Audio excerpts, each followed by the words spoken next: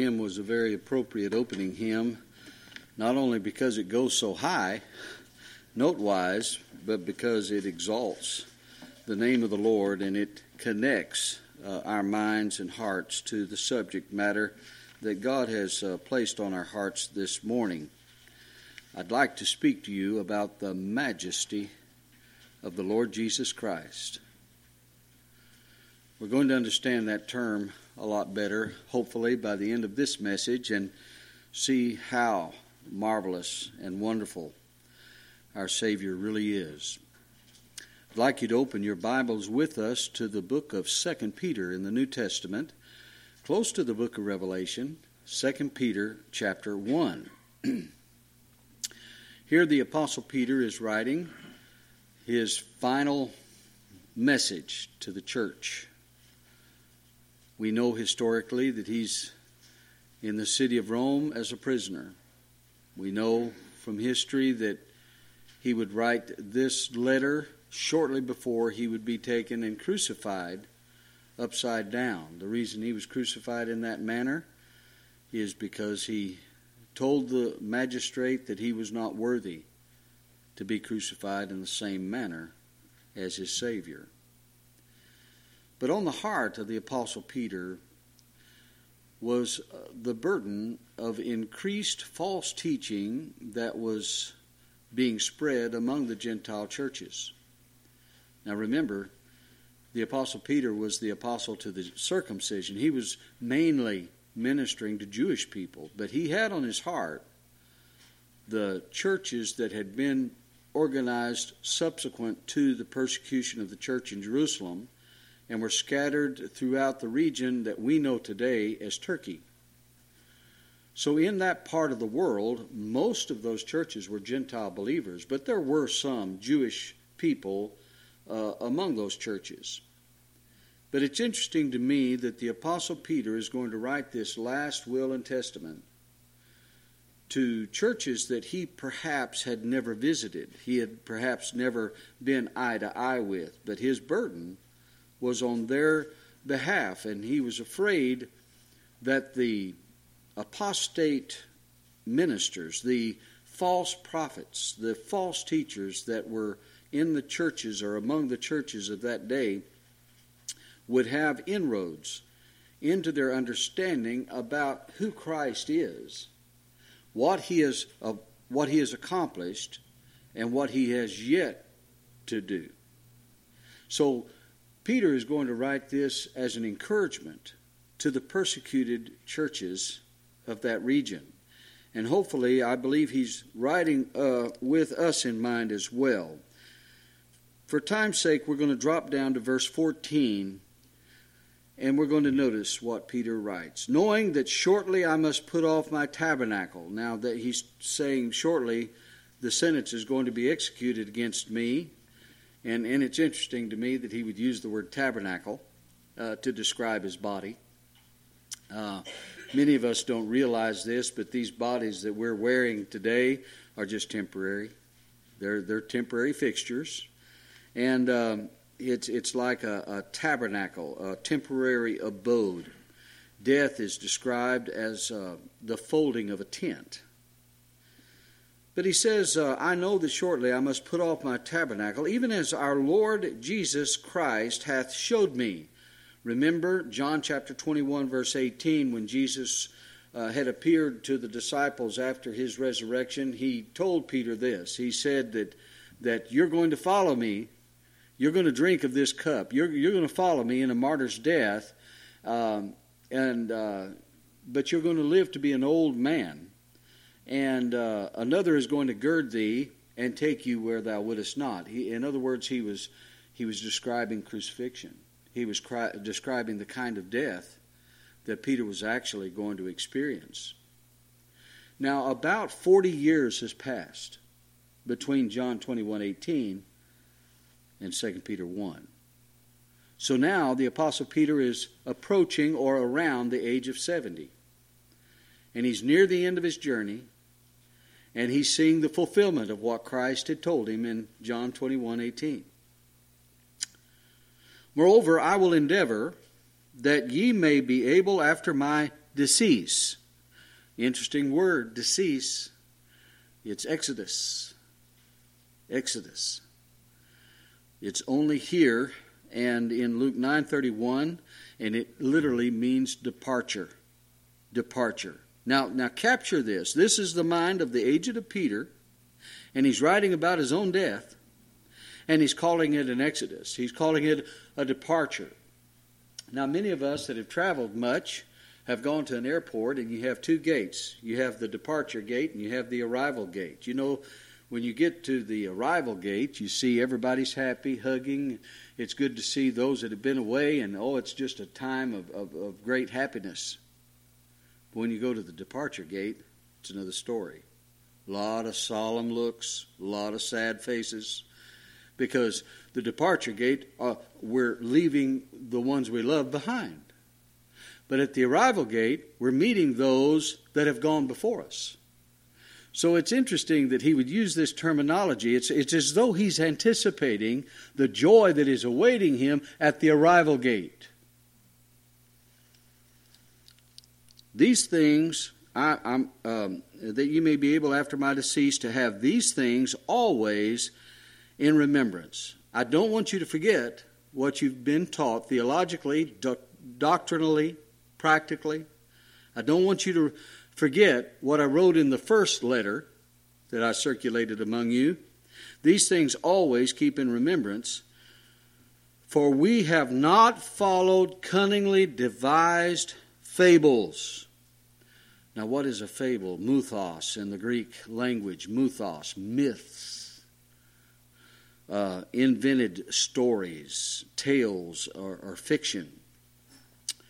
And I think he could be referring to either Roman or Greek pagan legends, or perhaps the Jewish Mishnaic legends that were circulated among the Jews of his day.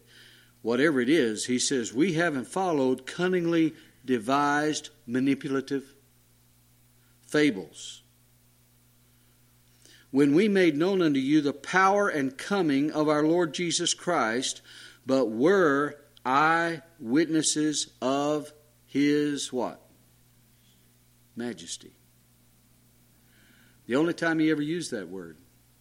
In all of his writings, in all of the sermons that we have recorded of Peter in the book of Acts, you don't find him using this word. This is the only time he used the word majesty. Majesty. Megalosune. Megalosune is the Greek name, and it literally means greatness of dignity, glory, and power. He's going to reserve that word, majesty, for the person of Jesus Christ alone. And this is going to speak to what he's encouraging our hearts with this morning, realizing that there's a better place than the place we're living now. There's a better world than the world we're living in now. And the only reason we have a hope and a confidence in that world coming is because of what we learn about Jesus Christ himself. So the Apostle Peter says, I'm not trying to share with you things that I've heard, things that have been passed from one generation to the other. I'm actually sharing with you something that I saw with my own eyes. This is not hearsay. This is something that Peter has treasured all those 40 years, all those years that he's suffered in ministry and trials and temptations in the world. He's always leaning upon something that he learned in a certain mountain, we're going to read about in a minute, about Jesus Christ and who he really is. And what he has promised will surely come to pass. We were eyewitnesses of his majesty. For he, Christ, received from God the Father honor and glory when there came such a voice to him from the excellent glory, "This is my beloved Son, in whom I am well pleased." And this voice which came from heaven we heard. We heard the voice of God the Father speak out of the cloud We heard it and we saw Jesus Christ transfigured before us. His whole form was changed right in front of us when we were with Him in the Holy Mount. Now, we're going to be dwelling a lot on this, but I want you to notice what He includes.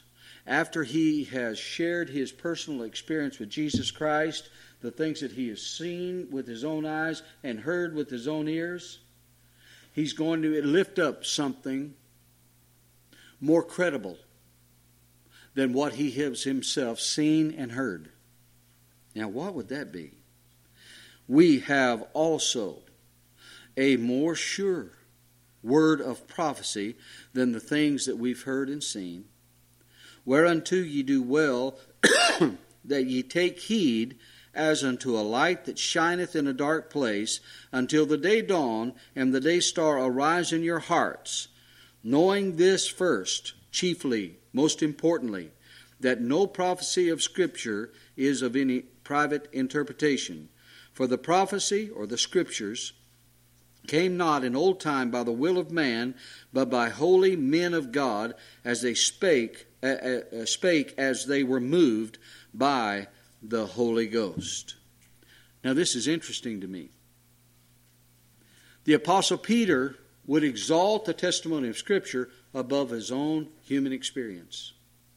How different that is in our generation when we see so many people relying on experience rather than the testimony of the Word of God.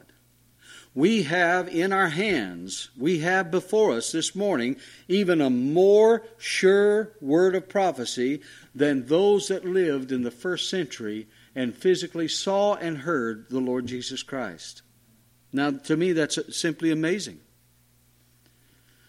Many times we feel like, well, boy, I wish I could have lived back then. I wish I could have seen those miracles. I wish I could have been around to hear Christ actually preach, or Peter or Paul actually preach. And many of us have felt that way. But I want you to understand what you're holding in your hand is the divinely inspired and preserved Word of God that is a more sure word of prophecy than anything we could humanly experience in the first century. So he says we are eyewitnesses of His majesty. Now let's go back and find out what he's talking about. Let's go back to Matthew chapter 17. Now we could, if we wanted to and had the time, we could go and compare Matthew chapter 17 with Luke chapter 9 and Mark chapter 9, where this event that he's referring to being a witness of actually occurred. And we can compare them. But that's not really the direction I want to go this morning. I want to go back to Matthew, though. This is the first and primary account of this event that he was an eyewitness of, and understand it a little bit better. The last verse of chapter 16 gives us a contextual platform. Jesus has been teaching and preaching and healing. And he says in verse 28, "Verily I say unto you, there are some standing here, which shall not taste of death, till they see the Son of Man coming in His kingdom." He said, some of the people that I'm speaking to are going to be eyewitnesses of my glory and my kingdom. In chapter 17, verse 1 begins with a conjunction, and. And after 6 days, a short time later, after 6 days, Jesus takes Peter, James, and John, his brother, and brings them up into an high mountain apart. Now, before we develop this text, I want you to understand who this is. This is Peter, Simon Peter, the writer of our text this morning in 2 Peter 1:16. He's the one that wrote about this 40-something years later. The apostle to the circumcision, the Jewish people. And he mentions James. Now this James is the half-brother of Jesus Christ. This is James the just. And James the Just is the one that was chosen to be the first pastor of the church at Jerusalem. And he was the first apostle to be martyred in Acts chapter 12. So here's Peter and here's James, and then there's John. John, his brother, the writer of the Gospel of John, the writer of the book of Revelation, right? These are all these apostles. Now somebody says, well, see, Jesus must have favorites. Because here's Peter, James, and John, and they're not only going to go with him into this mount, but we're going to read also where they went with him to heal Jairus' daughter, to raise her from the dead. He took Peter, James, and John. We're also going to read in the Garden of Gethsemane, before Jesus went to the cross, where he told the other disciples to rest and sleep a while, but he said to Peter, James, and John, come with me a little closer. Jesus does not have favorites among his people, but he does have intimates.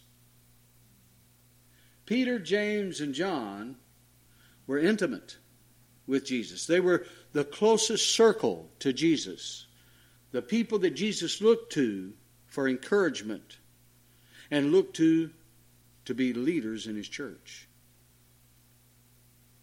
So Peter, James, and John are going to go into this high mountain. There's some conjecture as to which mountain this was. There are many mountains in Judea.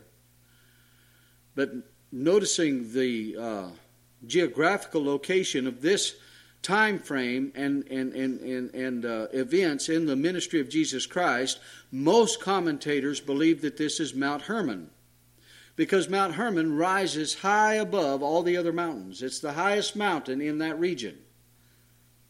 So we can assume, or we can ponder how they would go up into this high mountain, and Jesus is going to show them his majesty. And Jesus, verse 2, was transfigured before them, before Peter, James, and John. And his face did shine as the sun, and his raiment was white as the light.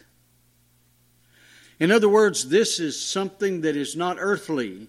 It's not an earthly produced brilliance. It's not produced by light bulbs or flaming fires. It's a heavenly light. It's the Shekinah glory light of God. And behold, there appeared unto them Moses and Elijah talking with him. Now, you Bible students recognize that Moses and Elijah have been gone a long time. Moses, 1,500 years before the coming of Christ. He was taken into a mountain, and he died and was buried by God himself. The Bible tells us that. No man even to this day knows where Moses was buried. But Elijah is someone in the Bible that didn't experience death. He was one of two. Enoch was the other one. Elijah was caught up by God in a chariot and taken into heaven without having to experience death. Now that's interesting. These are the two main characters of the Old Testament Scriptures, and now they're meeting with Jesus. And they're meeting with him in this exceeding high mountain that is going to ultimately reveal a portion of his majesty. Moses is a great representative of the law, because it was through Moses that the law of God was given to Israel, and we understand that. Elijah, however, is a figure or a representative of the prophets. He's the main prophetic figure in God's economy in the Old Testament, Elijah. So here you have the main two characters that represent the law and the prophets, and they're meeting together with the one that would fulfill them both. Because Jesus came, according to Matthew 5:17, I came not to destroy the law or the prophets, but to fulfill them. So here's the here's the background. And they're meeting with Jesus here, and they're talking with him. Now somebody says, well, Brother Jeff, I believe when we get to heaven we're going to have amnesia. We're not going to remember anything about this old world. We're not going to remember any family. We're not going to even know our own names when we get to heaven. Then I'm going to ask you, what is the point? I experience that nearly every day. But what is the point if heaven is a place where we forget everything that God has taught us while we're in the earth? If we fail to recognize any of the ones that we worship the Lord or walked with in our little journey here, what is the point of resurrecting a people that don't know anything about how God has blessed them in their earthly existence? Here's one of the many verses that I use to prove that our identity doesn't change. When we arise in the resurrection, our body is going to be changed and glorified, but we're going to remain who we are.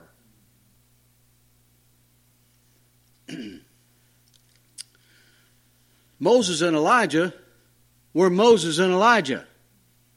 The glorified Moses and Elijah were actually the physical Moses and Elijah of the Old Testament record.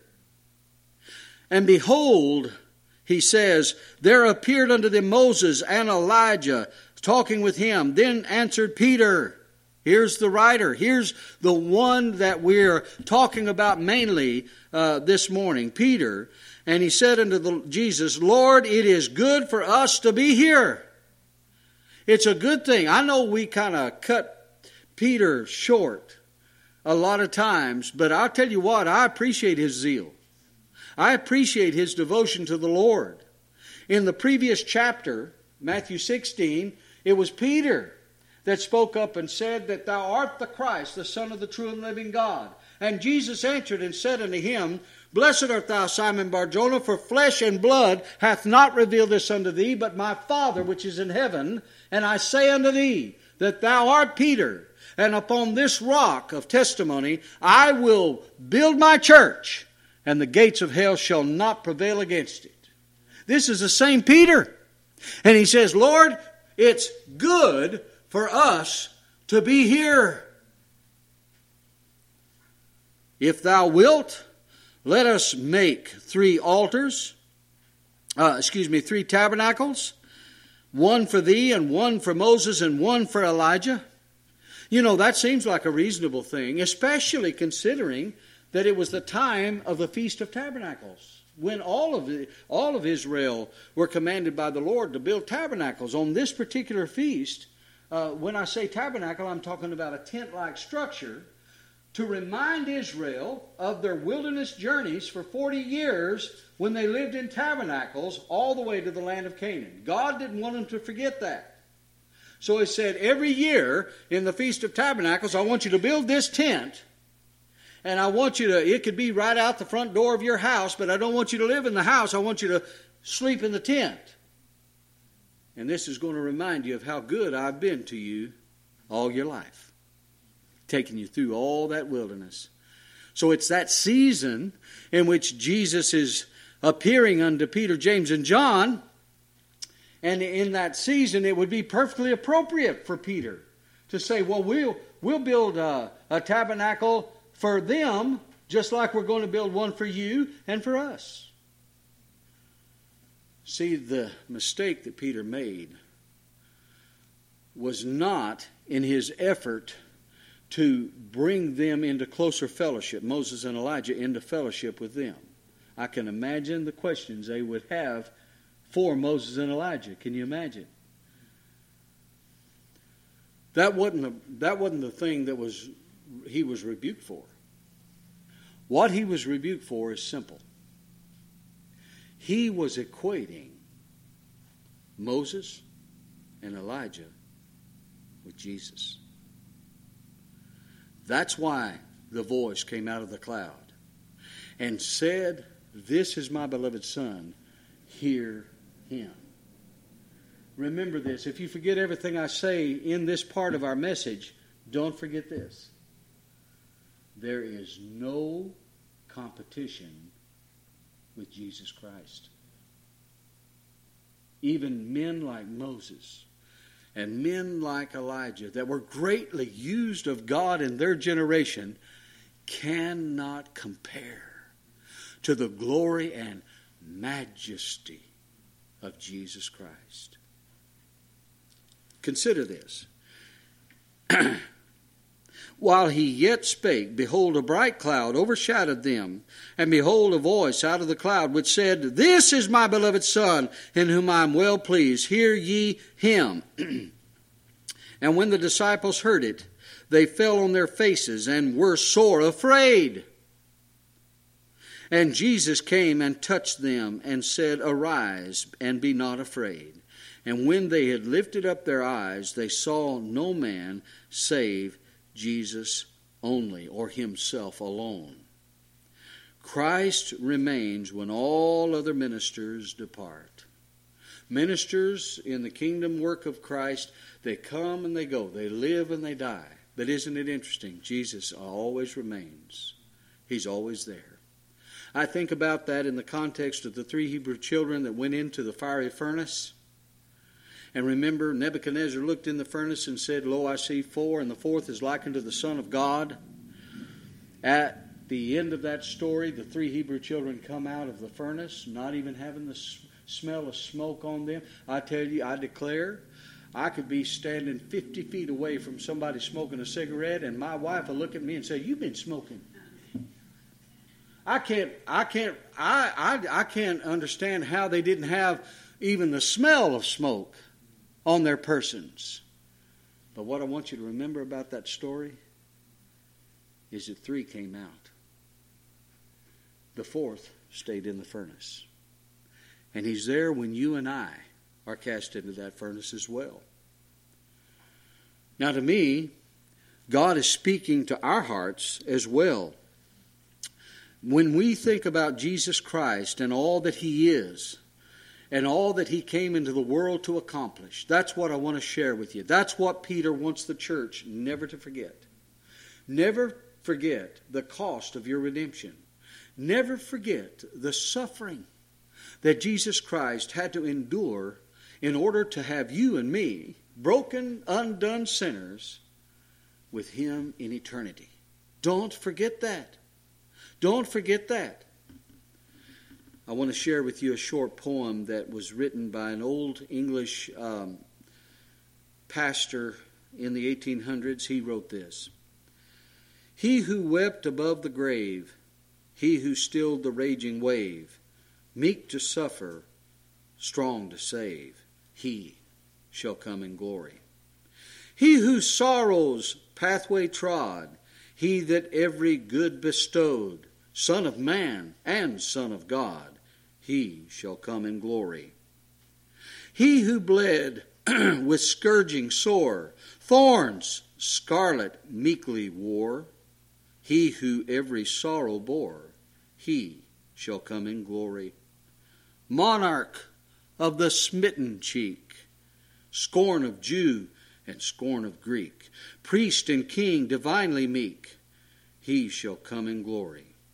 He who died to set us free, he who lives and loves even me, he who comes whom I shall see, Jesus only he shall reign in glory. What Jesus is revealing in this miraculous display of his eminence, his dignity, his honor, his authority, his megalosune, his amazing power, was a foretaste of his kingdom. A foretaste of what God's redeemed family are to anticipate. A foretaste of what we, by sovereign grace and tender mercy, will one day experience. It is a prelude of his kingdom authority, of his kingdom power. But my mind is stayed on this word, majesty.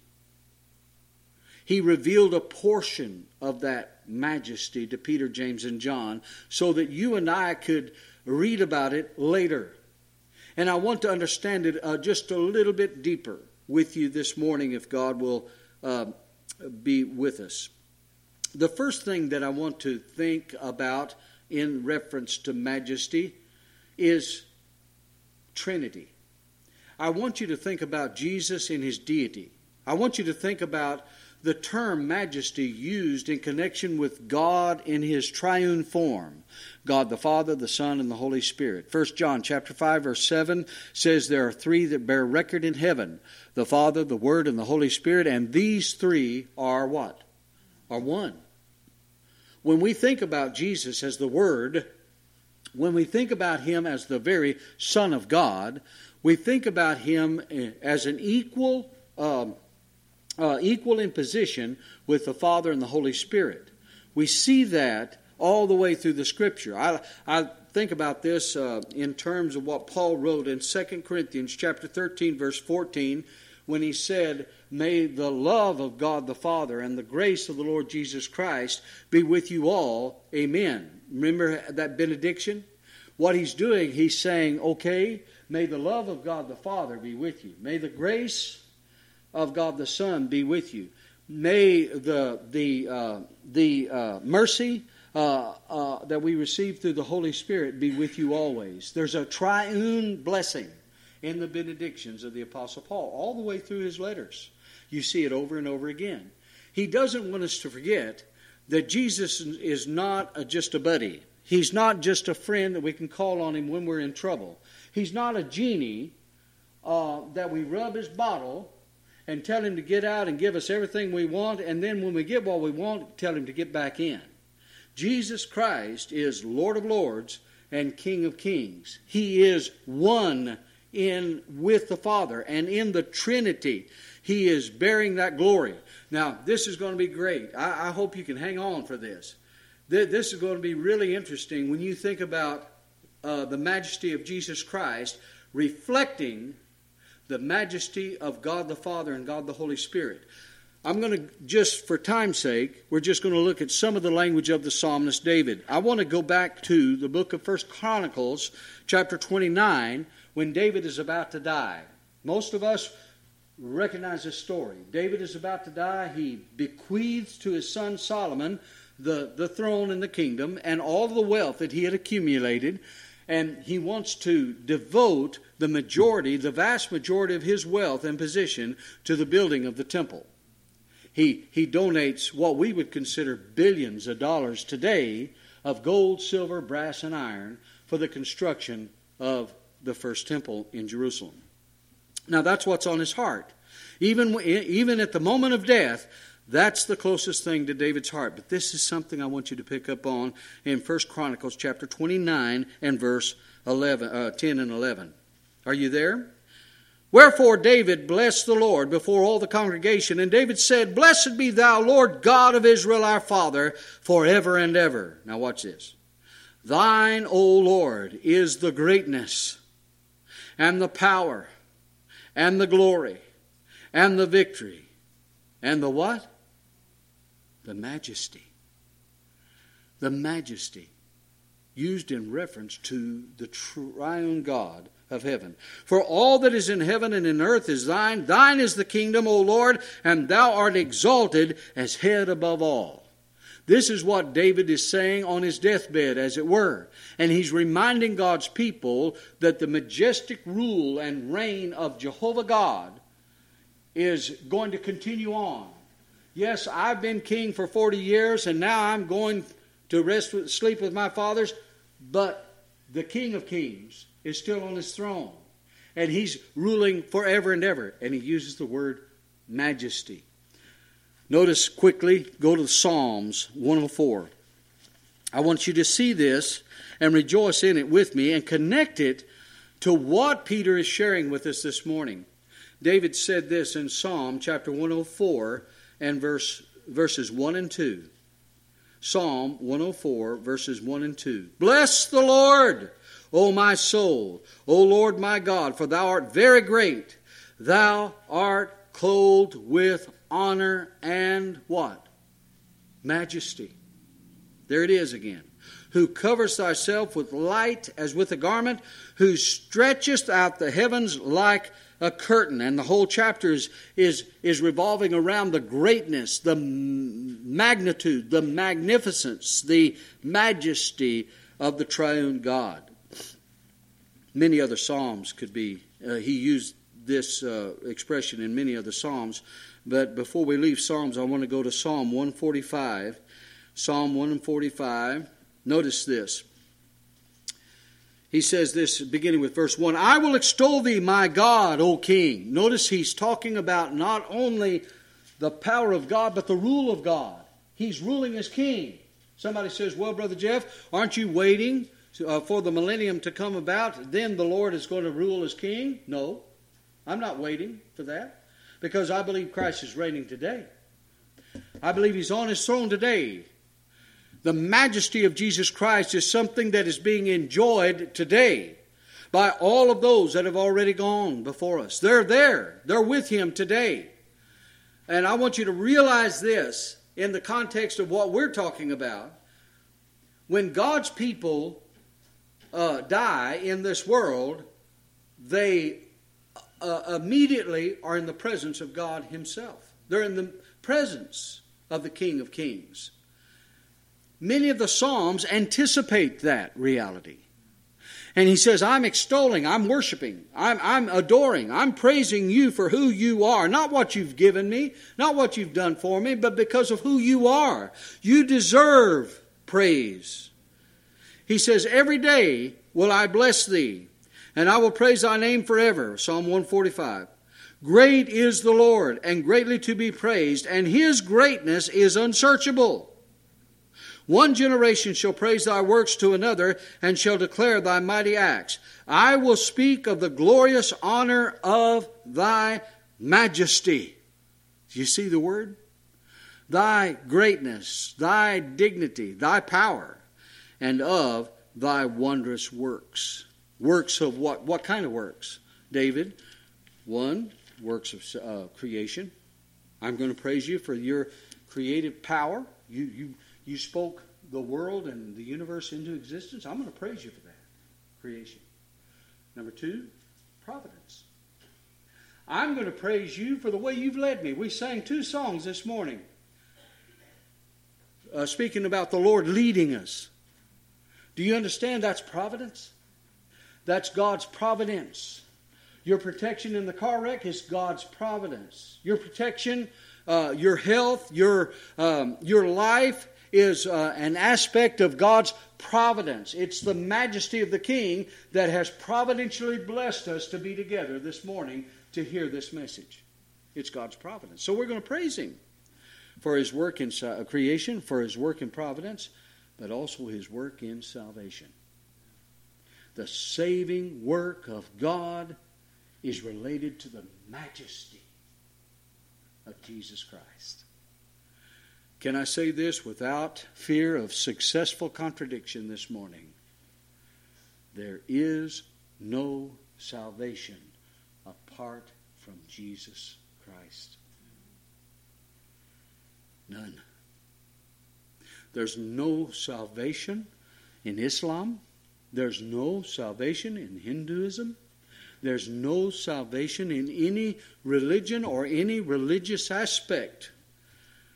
The salvation that is eternal, the salvation that is of Jehovah God, relates to God Himself alone. And David says, I'm going to praise you for that. Your works of creation, your works of providence, and your work of salvation. Before we leave this psalm, this is great. The whole psalm is great. But, watch this, verse 10. All thy works shall praise thee, O Lord, and thy saints shall bless thee. They shall speak of the glory of thy kingdom, not our kingdom. So many of us are preoccupied with the kingdom of man. We're preoccupied with building our own kingdom. We're forgetting about the kingdom that really matters, the kingdom of God, the kingdom of the Lord Jesus Christ. They shall speak of the glory of thy kingdom and talk of thy power, to make known to the sons of men His mighty acts and the glorious majesty of his kingdom.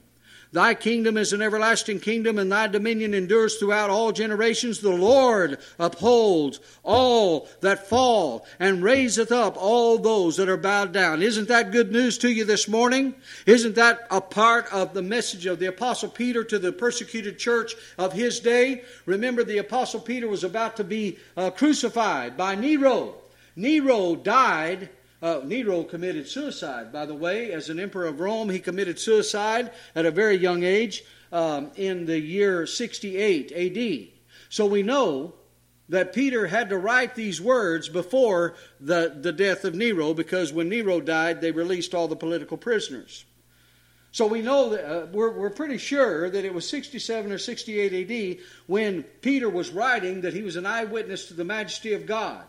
But isn't it encouraging to know that when he's using this word majesty, he's referring to the triune God of the Old Testament. He's referring to God himself, and how that this God is characterized as one who picks up those that are fallen, one who picks up those that are broken, one who picks up those that are bowed down because of various burdens and trials and struggles in their life. This is the God of the Bible. But brothers and sisters, we see it through the lens of the majesty of the Lord Jesus Christ. We see this glory and we see this kingdom through the majesty of Jesus Christ, the power and the glory of the Lord Jesus Christ himself. In that context, I want us to go to the book of Hebrews very quickly. In the book of Hebrews chapter 1, where I believe the Apostle Paul is writing the same encouragement to the persecuted church of his day. In Hebrews chapter 1, he's going to remind us of this truth of the Trinity and the majesty that pertains to the triune glory of Christ. God, who at sundry times and in divers manners spake in the past to the fathers by the prophets, hath in these last days of the Jewish economy spoken unto us by his Son, whom he hath appointed heir of all things, by whom also he made the worlds, who, being in the brightness of his glory and the express image of his person, and upholding all things by the word of his power, when he had by himself purged our sins, sat down on the right hand of what? The majesty. The majesty on high. This is a declaration. I believe this is an essential element of the gospel. Without the majesty of Jesus Christ, you don't have much of a gospel. Because without the majesty of Jesus Christ, you have a Savior that's begging people to let him save them. You have a Savior that's making his best attempt to save as many people as he can before time runs out, but he can't quite get the job done. That's the kind of salvation you have when you ignore the majesty of Jesus Christ. Brothers and sisters, let me tell you, a part of the gospel message is that Jesus Christ, when he came into the world to save his people from their sins, he got the job done and he received everything that he paid for. He's never going to lose it. He's never going to shrink away from it. Every heir of promise is going to be with him in eternity. And the Apostle Paul and Peter agreed on this, and they're saying, hey, we need you persecuted Christians to remember these truths. Remember the majesty of Jesus Christ when you're under the lash. Remember the majesty of Jesus Christ when you're suffering, when you're being isolated, when you're being marginalized by unbelievers. Remember the Lord Jesus Christ and his majesty when you're being persecuted for his name's sake. Let me share with you another British minister wrote this in the early 1800s. He said this: "Man judgeth man in ignorance. He seeth but in part. Our trust is in our Maker, God, who searcheth every heart. And every wrong and every woe, when put beneath our feet, as stepping stones may help us on to his high mercy seat. Then teach us still to smile, O Lord, though sharp the stones may be." remembering that they bring us near to Thee, dear Lord, and near only to Thee. That's the heart of a martyr. Those are the words of a persecuted Christian. You see, the reason I want to share that with you is because that relates to our study this morning. How that in the majesty of Jesus Christ, we have a lens through which we are able to see God moving behind the curtain of time, ruling over all events. All things are under His feet. Secondly, I want to think about not only the majesty of Jesus Christ in the Trinity, but I want to think about the majesty of Jesus Christ in His humility. Realizing what the Apostle Paul meant in Philippians chapter 2, verses 5 through 11, when he relates to us the condescending love of Jesus Christ. Let this mind be in you, which was also in Christ Jesus. What did Jesus Christ do? He humbled Himself. He humbled Himself. Though He was equal with God, He thought it not robbery to take the name of God upon Him. Why? Because He was God. But look at His humility. Look at the humility of our Savior this morning. Consider how that He didn't even have a bed to lay on. Isn't that hard for us to even conceive? This wonderful Savior that came all the way from heaven to earth. He comes into the earth and He says, the Son of Man hath not where to lay His head. That's humility. He that had everything in the universe at His disposal, yet when He comes to earth, He empties Himself of His previous glory and becomes the poorest of the poor in the world. Think about this. Think about the majesty of one that would do that. Think about Him being called Emmanuel in Matthew chapter 1, verse 21 and 22. Thou shalt call His name Jesus, for He shall save His people from their sins. Right? Right? We love that verse, but the next verse says, and you'll call Him Emmanuel, God with us. Deity in human form. God coming down to man, because man cannot go to Him. God coming down to man to do something for man that man cannot do for himself. Coming to fulfill the law on our behalf. That's huge. Coming to fulfill. Why is that huge?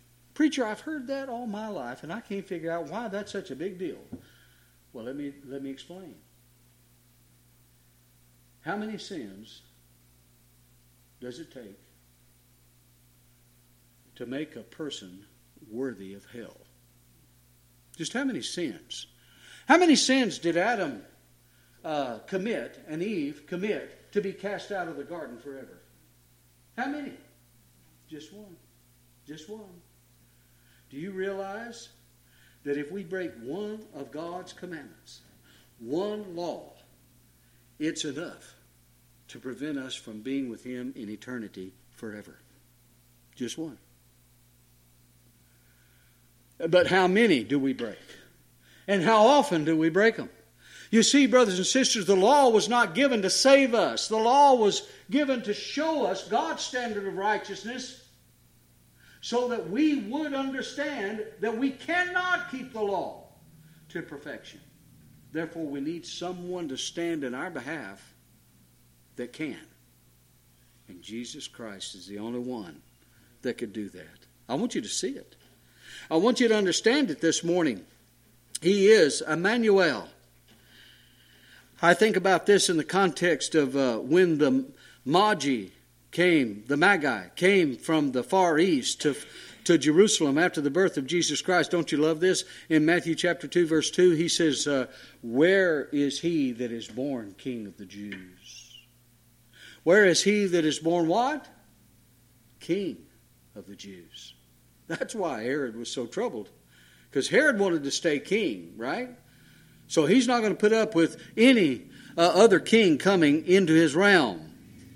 What was the charge against Jesus Christ when he was nailed to the tree? Remember, they nailed the charge over the criminal.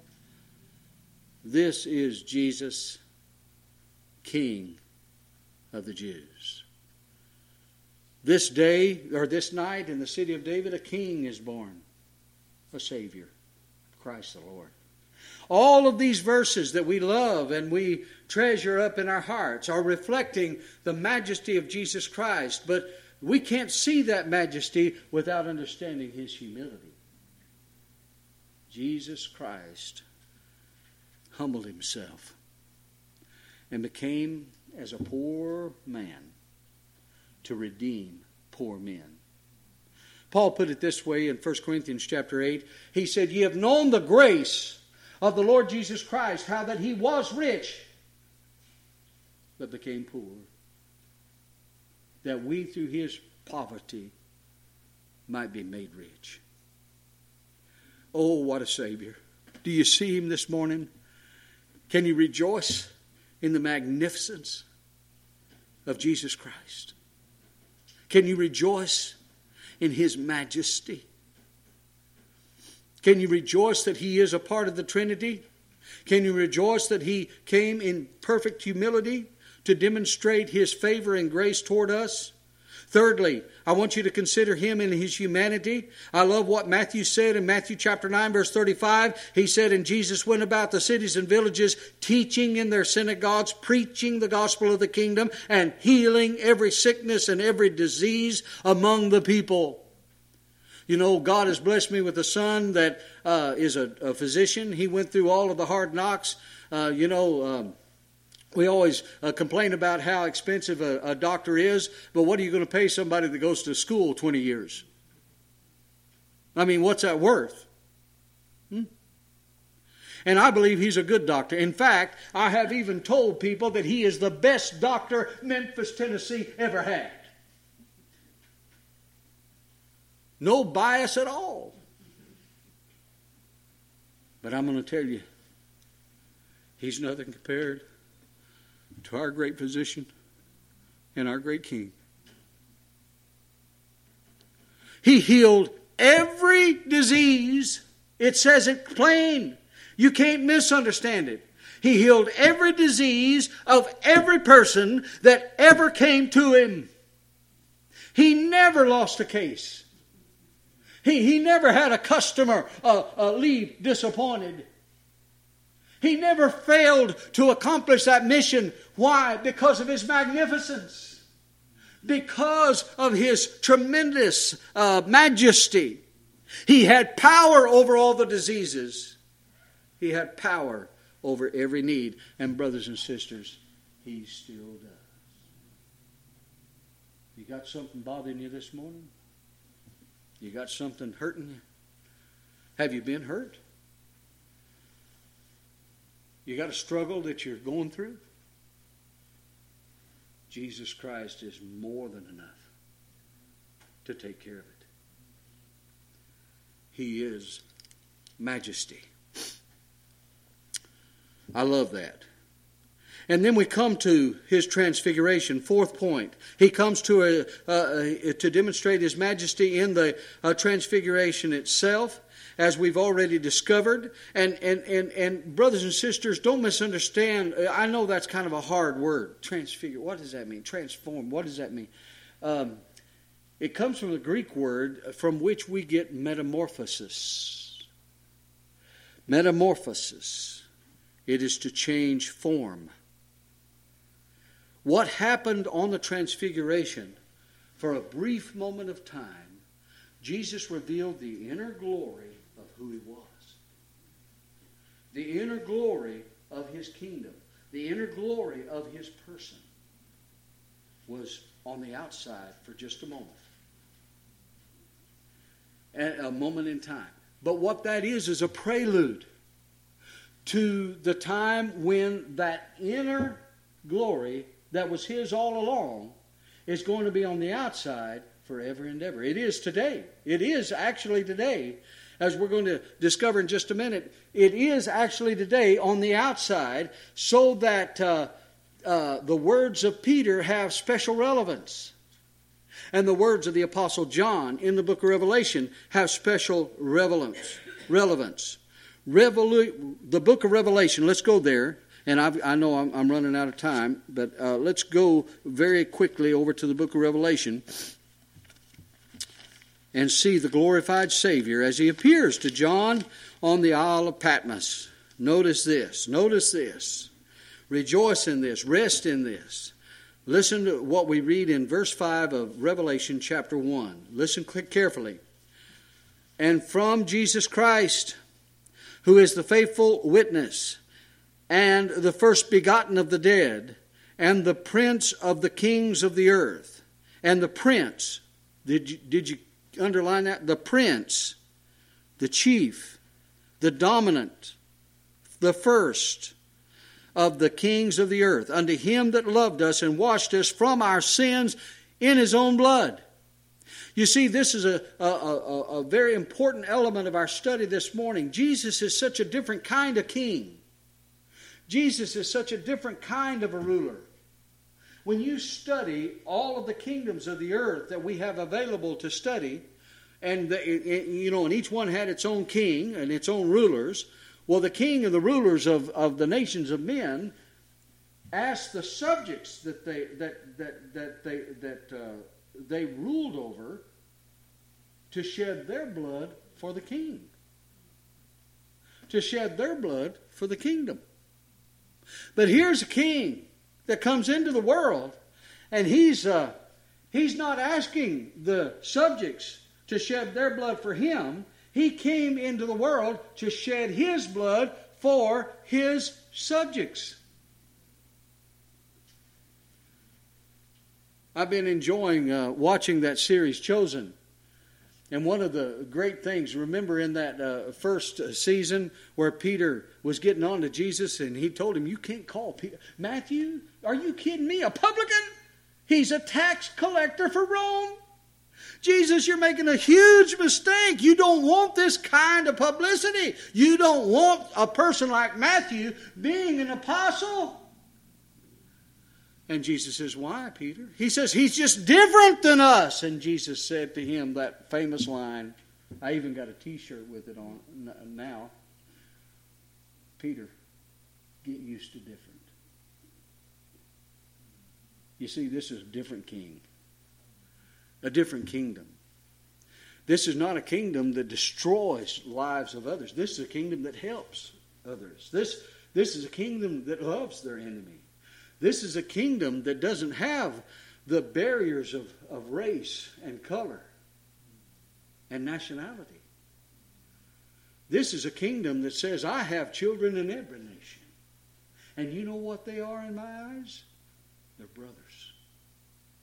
They're sisters. Treat each other that way. Brothers, act like brothers and sisters. Sometimes we don't. And that discredits our king, you see. But I want you to see what encouraged John in his 90s when he's on the Isle of Patmos working in those old mines, and he might have been discouraged. He might have been feeling like, I wonder if this is what I signed up for. I wonder if this is really what it's all about. I wonder if Jesus has just altogether forgotten me.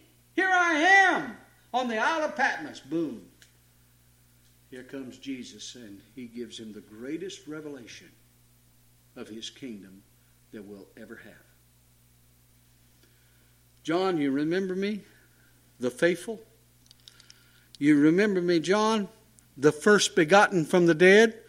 Well, Brother Jeff, I thought there were several resurrections in the Bible. I thought there were resurrections of the dead in the Old Testament. I thought there were resurrections of the dead in the New Testament. And yet Jesus says he's the first begotten of the dead.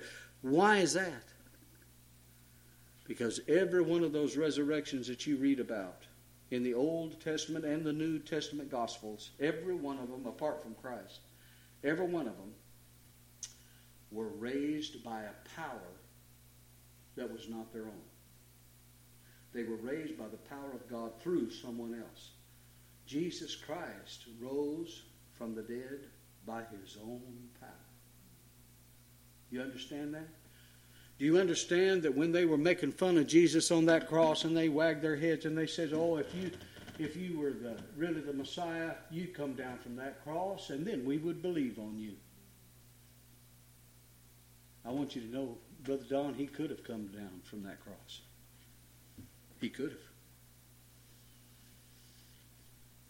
But he chose not to.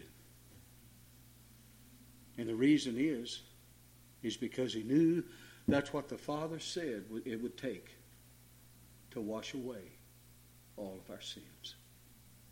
He wouldn't even take wine. Have you ever thought about that? They tried to give him that vinegar, it's wine vinegar, to kind of deaden the pain so he'd live a little longer. It wasn't an act of mercy. They just wanted him to suffer a little longer. But you know what? He refused it. He refused it. He refused that pain pill. He refused it.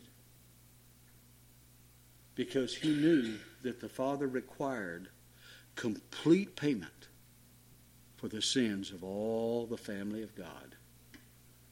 That's the kind of king we have. He is majesty. I want you to think about this a minute. There's a lot of confusion about the book of Revelation today. That's why our church is teaching on it on Wednesday nights. That's because there's so much confusion. There's so many false teachings that they claim the book of Revelation teaches. But I want you to see the book of Revelation as the book of God's throne. The word throne in the book of Revelation is found 44 times. The word king or kingdom is found 37 times. The word power or rule is found 40 times. All of these verses, all of them, are teaching us that Christ is the sovereign majesty of the universe. And he's ruling today from a heavenly throne. I'm going to close with one of my favorite verses. It's found in Revelation 17, verse 14. And I hope that this will encourage your hearts as it would the hearts of the people that read it in that day and the persecuted saints of yesteryear. All through the years of persecution, the church has drawn strength from this verse in Revelation chapter 17, verse 14. These shall make war with the Lamb. This is talking about the world that hates Christ today. Remember, we had a congressman stand up and audaciously say that this Congress doesn't care anything about what God says. You know, there's a congressman that read the Bible, verses against transgenderism and homosexuality. And this corrupted congressman, this hell-bound congressman, stood up and he said, this Congress could care less or is not concerned about what God says. They shall make war with the Lamb, and the Lamb shall overcome them. Now watch this, brothers and sisters. The Lamb shall overcome them, for he is the Lord of lords and King of kings, and they that are with him are called and chosen and faithful. Who are those with him today? Why, they're the called. Who are with him today? The elect. Who are with him today? The redeemed. They are with him today. And brothers and sisters, the Bible teaches me that they're going to come with Christ when he comes back. Do you understand that? They're going to come with him. Just like Moses and Elijah were with Christ in the cloud, with Christ in that mount. Just like they were with Christ, so all of the redeemed that are gone before are going to come back with Christ. But they're not just coming with Christ, they're coming for you. They're coming for me. They're coming to us. Just like Jesus stood in front of Peter, James, and John and said, don't be afraid, because I'm with you. When they lifted up their eyes, they saw Jesus only. They saw the one that counts. They saw the majesty of the King of Kings and the Lord of Lords. The one that Paul said, when he does return, every knee is going to bow, every tongue is going to confess that Jesus Christ is Lord, to the glory of God the Father. You see, brothers and sisters, we live in anticipation of His second coming. But don't be afraid. Don't be fretful while you live in this world waiting for that day to come. Because He's ruling and He's sitting upon His throne today. And the majesty of Jesus Christ is a real source of encouragement to those who believe. So what should you do, friend? What should you do? Worship Him. What should we do? Serve Him. What should we be doing every day? Look for the imminent second coming of the King of Kings, because one day all humanity will behold the majesty of Jesus Christ. And all the people said, amen. Let's pray. Heavenly Father, we just love you, Lord, and we love your truth. We thank you for the encouraging words of Peter and your word to us today, to remind us of your great magnificence and glory. We thank you for this time together in the study of your word, and ask that we would take these principles and weave them into the fabric of our life and life choices. Father, we lift up before you those whose hearts are heavy this morning, and those that are bearing special burdens. Lord, we ask that you would intervene in mercy toward each one and manifest to each one your ability to heal, your ability to help, your ability to make rejoice the hearts of those who trust in you. We ask your forgiveness for when we fail thee and one another. And Lord, help us to be the people you've called us to be, so we can do the work that you've called us to do. In the precious name of Jesus we pray. Amen.